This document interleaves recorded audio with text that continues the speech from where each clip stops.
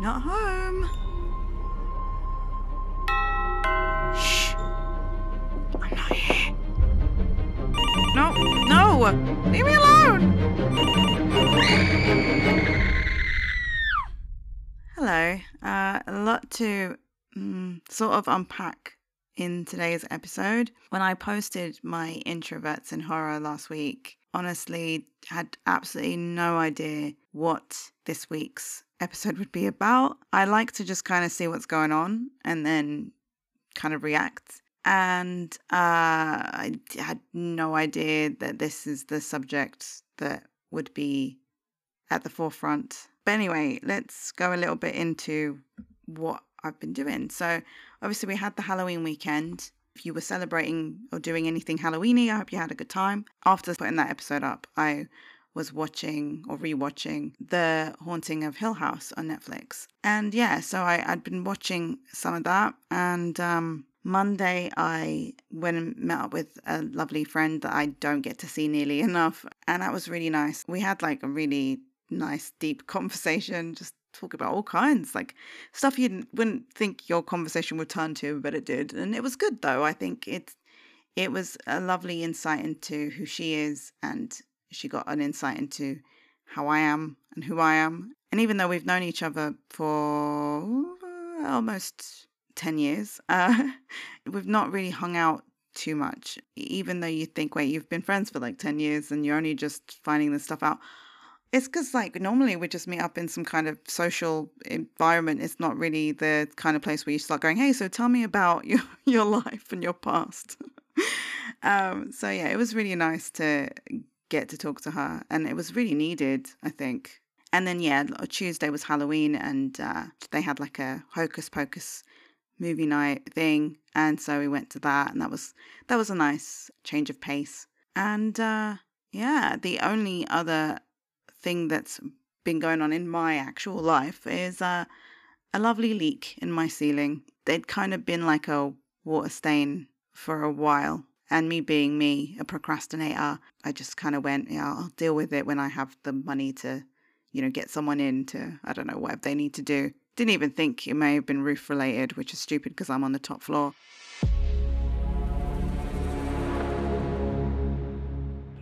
Sunday was especially rainy here, and it started to leak. So yeah, I've been dealing with that. This week it's felt quite, I don't know, metaphorical or something. One of the things that happened this weekend, which, unless you've been living under a rock or you just don't follow this kind of news, you'll know that news that Matthew Perry from Friends passed away. And I found this out on Saturday night, quite late, so I guess you could say early Sunday morning.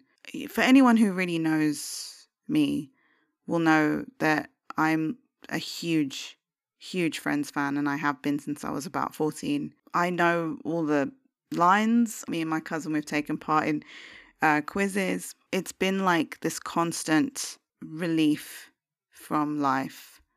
It's been there for me, no pun intended, but it's been there for me at times when I was happy anyway, or I was sad. I would just put it on, and I'd binge watch before people said the word binge watch. I had them recorded onto VHS from the TV, and I would just rewatch them. No matter what I was doing, I'd be rewatching them. It became like the ultimate safe place, my happy place. Those characters were my friends. I didn't have 6 friends. At the time, I didn't really have TV like that. I know, like, for the slightly older generation, my brother grew up with Cheers, and that was like the big show for him that ran for quite a long time as well. So that was his thing. It just shaped me, and it's weird to say, but I think it's become part of everyday life. Everyone uses Friends quotes. It's just part of pop culture now. Some people probably say it and don't even realize that's where it's from. I think back when it first started, Chandler was such a unique character because he was, a little bit awkward, and there were elements of, I guess, shyness in some ways, like him talking to the opposite sex, and he'd be quite sarcastic. Like the fact that he would use humor in the way that he would to make himself feel less uncomfortable, and also to maybe make the situation less uncomfortable, was kind of new to me. I don't know whether that was a thing, but for me, that was That was new to see a character who was kind of like that. Someone who was quite self-deprecating, but like could just find the humor in everything. And it allowed me to think, oh my God, so if something embarrassing happens to me, that normally would make me really upset or, I don't know, really uncomfortable or whatever, I could make a joke about it and I could laugh about it. If it wasn't for Chandler, I don't know whether I would start to have done that. I don't know whether that was necessarily like a great personality trait, him using humor as a defense mechanism. And I'm like, yeah, I'll do that. I definitely found myself like filling silences with a little joke, whether it made people laugh or not. I don't know, it made me laugh. Beyond that, the rest of the characters all kind of got in there, and I'm seriously like the love child of all 6 Friends characters. You know, I've bonded with people over this, and a lot of people love Friends. It gave me friends. Friends, the show gave me friends. But basically, the show has just meant so much to me. So the news of Matthew Perry passing away at 54, just out of nowhere. Oh my God, I just, it was like something had just taken a stab at my happy place. Oh, I immediately took to my Instagram and posted, because anyone that knows me knows how much that show means to me. I needed to process it somehow. Upon doing it, though, I was very much aware of the fact that there are all these things happening in the world, and I'm giving my time to this. I haven't been involving myself in other things, other huge things. I don't tend to use my social media that way. I don't tend to use my account to get political or anything, really. Sometimes I might, every now and then. I'm sure I have done. On this occasion, I had chosen not to because it was just very overwhelming. The posts about it were so divisive. Instead of unity, where people could all just feel bad for innocent lives lost, people made it hateful, one-sided, whether it be one side or the other. It was, pick a side. People would just be horrible. Look, this is the last thing I'm going to say about it. You can have a side. How does that make you feel to not care about people dying on the other side? The people that are dying are not the people instigating the bad stuff. There are people being caught in the crossfire of the bad stuff. While you might go, I'm on the side of this, that shouldn't mean that then you can turn a blind eye to the murder or anything horrible that's happening on the other side, because there are innocent people on all sides. It boggles my mind that people can just go, what about this, and not care about the other stuff. You're damned if you do and you're damned if you don't on social media. The amount of people who have tried to be looking at it from the perspective of the innocent and then being told by fans of theirs or whoever is commenting that they're not being good because they're not picking a side. They're on the side of the innocent people. They're not wishing murder on anybody. But that's apparently not good enough. Boggles my effing mind. This week's episode, I thought I would talk a bit about grief, sorrow, and it's not necessarily an introvert episode, because I can't say that every introvert handles things like I do. Obviously, everyone will deal with grief and sorrow their own way. Everyone's been through their own stuff. No one can tell someone that what they're doing is necessarily right or wrong, because while there might be a right way or a healthier way, everyone's been dealt a different hand. And some people choose to immerse themselves and feel everything, and others choose to look away and push it to the side. Me personally, I don't know. I always thought that I did feel things because I'm quite an emotional person. I'm the first person to cry if we're watching some sad film. I cry quite easily at most things. However, just recently, I realized that I usually, if it's something personal to me, and obviously you can't help it, you'll obviously be sad. But generally, I do think I like to keep sorrow at arm's length. I do it, I think, to protect myself from feeling too much, because in my opinion, I feel like I'm going to feel it to the point where I don't know how to unfeel it. I've always tried to find the joy in things. And in some ways, I think that's really great.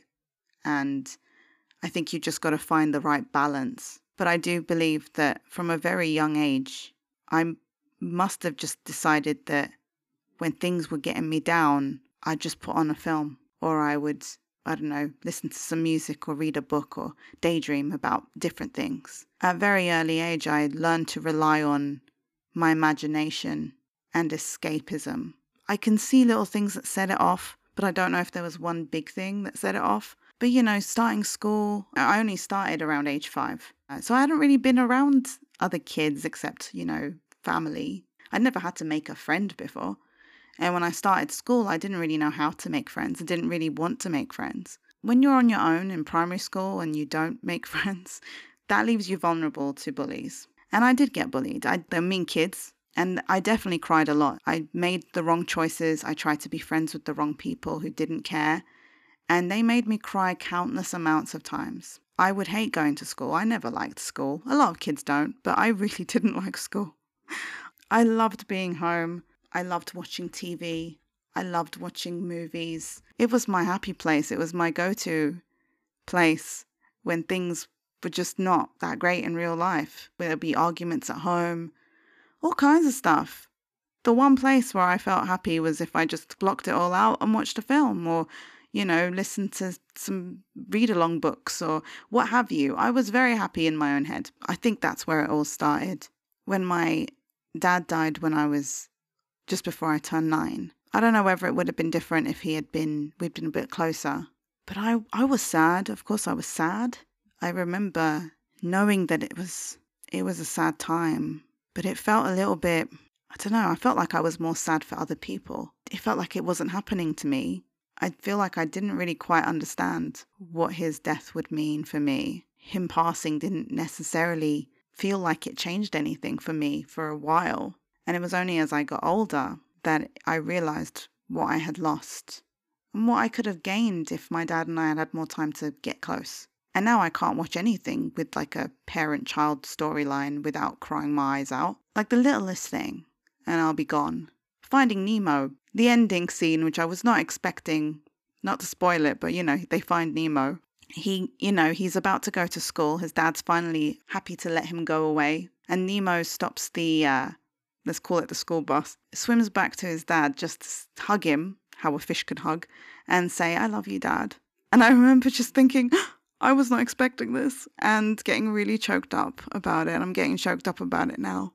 It's little things like that. So I feel like the grieving process for my dad will just be there forever. I think even by that point when my dad had passed away, I'd already somehow found that I couldn't take in the sorrow that much. The idea of being overwhelmed by grief like that or sorrow, I find it really scary. I think as a child, whenever I did cry, whenever I allowed myself to just feel what I was feeling without any sort of holding back, because when you're a child, you just cry. Nothing would change. Nothing would be better. Nothing would be improved. Especially when if it was someone who hurt me. I've kind of allowed myself to stop freely feeling things in front of other people. Maybe because I just thought it accomplished nothing. I don't know. The reason why I bring up the whole Matthew Perry thing and why I posted about that and I couldn't post about the other thing is because, as I said, Friends was like one of my happy places. And as I said, I, at a very early age, relied a lot on daydreaming, television, movies, to be the thing that kept me safe from any outside pain. So for Matthew Perry to have passed away, it felt like someone had stabbed my happy place. And not even that was safe anymore. And that sounds so ridiculous, maybe to those who don't get it. But it was like there was no escape. Try holding sorrow away. Try it. Try holding it at arm's length. And then have the thing that you're protecting yourself with be damaged by sorrow. It's happened a few times, Robin Williams taking his own life. Even music gets tainted. Chester Bennington, Linkin Park have very emotional songs. They can have heavy lyrics, but it's always been very therapeutic to sing. There's something very therapeutic about that kind of music. How do I ever listen to it again and not think about that? Those people, they're in our ears, they're in our homes. They're with us at all kinds of times. We might rely on them when we're sad. They cheer us up. But they're with us at all hours of the day. We could watch them in the middle of the night. When we're lonely, they could be there for us. So when they're gone, it's almost like you actually lost someone. Even though I can put on Friends and Chandler is still very much there. But knowing that he's gone, as everyone's been saying, it's like we all lost an actual friend. But that doesn't mean that I don't feel like I should be doing more for things that are much bigger than that. I've just never been able to feel like I could let that kind of thing in. Again, it may not be an introvert thing. There might be others out there that feel like that too, that would never class themselves as an introvert.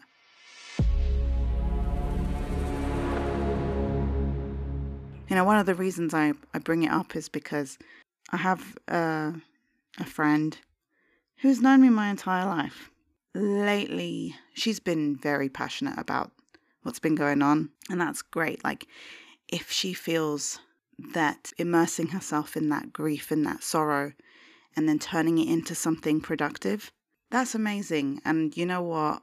If it not only helps her feel better, but is also actually doing anything to affect change, then I'm never going to say anything against that. That's amazing. Everyone will handle this stuff however they feel they can. The problem I have is that despite how long we've been friends, I feel like she chooses to see the worst in me because I haven't been posting. That's really hurt me. That's hurt me more than everything else that's happened. Because I'm like, you know me. Why are you choosing to see the worst in me? Why are you choosing to decide that you don't need to talk to me because I haven't fulfilled some criteria that you apparently had for how I should behave? That's really upset me. And I'm not someone who's a fan of conflict, so I'm not going to go into her and argue with her and bring it up and demand to know anything or anything like that. For the past few years, there's been moments where she's given me the silent treatment for whatever reason. And I'm not saying that I've always been on the innocent side of things, but when you've known each other for so long, there's so much more history between us than to allow something like this to stop. Like, we would talk, we'd send each other voice notes every day. It was nice to have that because we don't live close enough that we see each other all the time. So now I feel like I've lost even that. I kind of refuse to reach out this time. The other times I feel like I've really tried, because I don't want to not be friends. I don't want us to not be talking to each other. But it gets to a point when you're like, why is it that I'm constantly apparently failing her as a friend? I don't have this problem with anybody else. It just made me really look inwards at myself, which I do anyway. I still don't think I'm in the wrong, because how I choose to process things is just the way I process things. It's nothing personal. I'm not hurting anyone. I don't know when the silent treatment became the answer to any problems. Anyway, while looking inside at myself, I also reached out to other INFPs. And a lot of the ones that responded, they all kind of agreed with me for the most part. They said they don't watch the news either because that's how they feel. It just causes them horrible anxiety to immerse themselves in that kind of negative information and the doom and gloom. A few people actually seemed to be people that had really worked on themselves to figure out how to handle all of this negativity, whether it be from grief or just sorrow in general, and how to channel that into something better. I had one person who works in a dog rescue, and she said she suffered from a depression and PTSD because of working there. But amazing that she's able to channel that and still fight to do what she can. I had another person who said that they can feel everything or they can hold their emotions back if they choose. And she said that she'd also been looking into the ancient Greek principles of Stoicism. Another person recommended me a book called Standing at the Edge by Roshi Joan Halifax. Her book talks a lot about the healthy and unhealthy ways we deal with trauma. And another person recommended me another book called The Wild Edge of Sorrow by Francis Weller. He said that it helped him find words for what he was experiencing. So I looked into both of those authors, actually. I found that very interesting because I'd never heard of things like moral trauma and things like that. I read an interview with Roshi Joan Halifax. She goes into saying how we get subjected to these horrible images through our media. And she actually says it's more like bombarded by all this. So we entered, I'm quoting her, so we enter into what we would call a state of moral distress and futility. And she says the moral distress is something where we see that something else needs to happen, like, people have to be protected. We feel this profound moral conflict, she calls it. We can't do anything about it. And we enter into a state either of moral outrage or we go into states of avoidance through addictive behaviors where we just don't want to deal with it. Or we just go into another state of withdrawal, a kind of numbness, or into a freeze. I mean, that is exactly, I guess, what's been happening with me. I go into a state of avoidance. She says that I think a lot of this world that is hooked up in the media right now is going numb. She thinks what we're dealing with is empathic distress. There's a resonance, but we're not able to stabilize ourselves when we're exposed to this kind of suffering. When we're more stabilized, then we can face the world with more buoyancy. We have more resilience. What she recommends is finding stillness. For her, it's through a path of meditation. She says that I'm a very passionate person, and I've learned to actually down-regulate and to become, in a way, more sensitive without being hyper-aroused, which would cause me to withdraw. And so working, for example, in my own experience of meditation, of training the mind so that I am sensitive to a place where I'm at my edge and I can actually withdraw, but not completely, in order to ground myself, or I can work that edge skillfully. It's similar to what the other author kind of brings up, in that grief sometimes needs a ritual, a place where you can come together and just allow yourselves to feel without any borders for a given amount of time, and then be able to pull away from that moment. Just like how when you meditate, you'll go into that moment, you'll sink into that feeling, and then you'll slowly come back out of it. It's that way. Obviously, this takes a lot of work. You can't just say you'll do this. They also both actually say this, but I'll go into Joan Halifax first, where she says that grief is profoundly humanizing, and we need to create conditions where we are supported to grieve and where we're not told, why don't you just get over it? Or it's time. We in our lives experience one loss after another, and it can be a loss of a breast, loss of a loved one, a child going into adulthood, which is a way of loss for many parents, loss of identity, loss of capacity. And it's something that brings great depth and meaning into our lives and also helps us to articulate internally our priorities and what is really important for us. And similarly, Francis Weller, the book that was recommended to me, which was The Wild Edge of Sorrow, it's almost a course in how to allow yourself to grieve and feel sorrow in a healthy way and process it. And in the first chapters, he says that so many of us are depressed, anxious, and lonely. We struggle with addictions. We find ourselves moving at a breathless pace. We're trying to keep up with the machinery of culture. Entire industries have emerged to keep our senses dulled and distracted. Our need to be anesthetized is rooted in our smoldering dissatisfaction with the meager existence we have been offered by the society, itself a profound source of grief. We suffer from what the poet William Blake called divine discontent. Our soul knows we are designed for a bigger, more sensuous, and more imaginative life, but we can go for days, weeks, months, a lifetime with only marginal encounters with beauty and the wild, only rarely sharing an intimate moment with a friend. We collude in the numbing as well, slipping into the void through alcohol or drugs or shopping or television, work, anything to help us ward off the feelings of emptiness that come crashing at our door. And he says, we were not meant to live shallow lives, pocked by meaningless routines and the secondary satisfactions of happy hour. We are designed to encounter this life with amazement and wonder, not resignation and endurance. And he says, no wonder we seek distractions. Every sorrow we carry extends from the absence of what we require to stay engaged in this one wild and precious life. And every sorrow is made more difficult to metabolize by that absence. Honestly, as I read this, It was raining this morning. I couldn't sleep. The rain woke me up. And the roof has not been fixed yet. And it was leaking. It was drip, drip, drip, dripping. And I was reading this and I was kind of crying a little bit, because you don't think about how you've conditioned yourself to kind of numb yourself to things, because you feel like, well, I'm talking about myself, and it looks like it's quite a common thing, is you want to keep on living, or that's how you feel. You're like, no, I need to continue living. Life goes on. There's this horrible stuff going on, but I've got to keep living. I can't be in a bed crying to myself all day. That's not productive.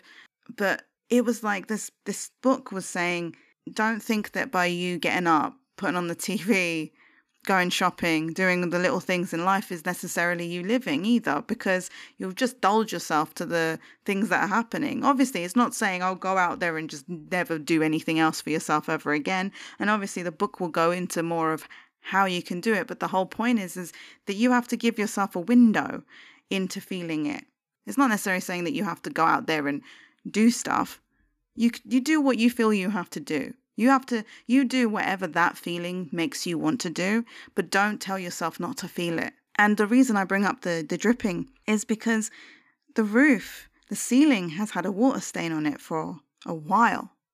And only now has it started to drip. And it made me feel like it was like a metaphor. That stuff had been damaging for a while, but I'd been ignoring it. But now it's about to burst. And I don't know, the timing with Matthew Perry's death and me crying and all of this other stuff. Honestly, you have no idea how much this other stuff was really, I don't know, I had like such a knot in my stomach. And then this stuff was just on top of that. It was all building up. Honestly, I mean, I don't know about you, but I feel like I have to read this book. If you have things like me where you either feel too much and you can't find your way out, or you just choose not to feel, or you try your best not to feel. Definitely, if it's interested you, check it out as well.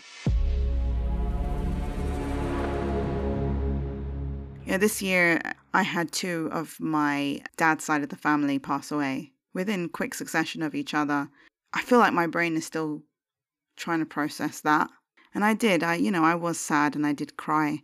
But I just feel like there's just been a lot. And I know everyone's dealing with their own thing. And it's always a lot. No, if you're lucky enough not to be feeling any of this, then I'm very happy for you. And I hope that it always is a good life for you. But for the most part, let's face it, all of us are going to go through stuff like this in some form or another. It was just, I didn't think that this week would be a week of self-reflection, yet here we are. The whole point of this episode was I felt like I just had so much to say.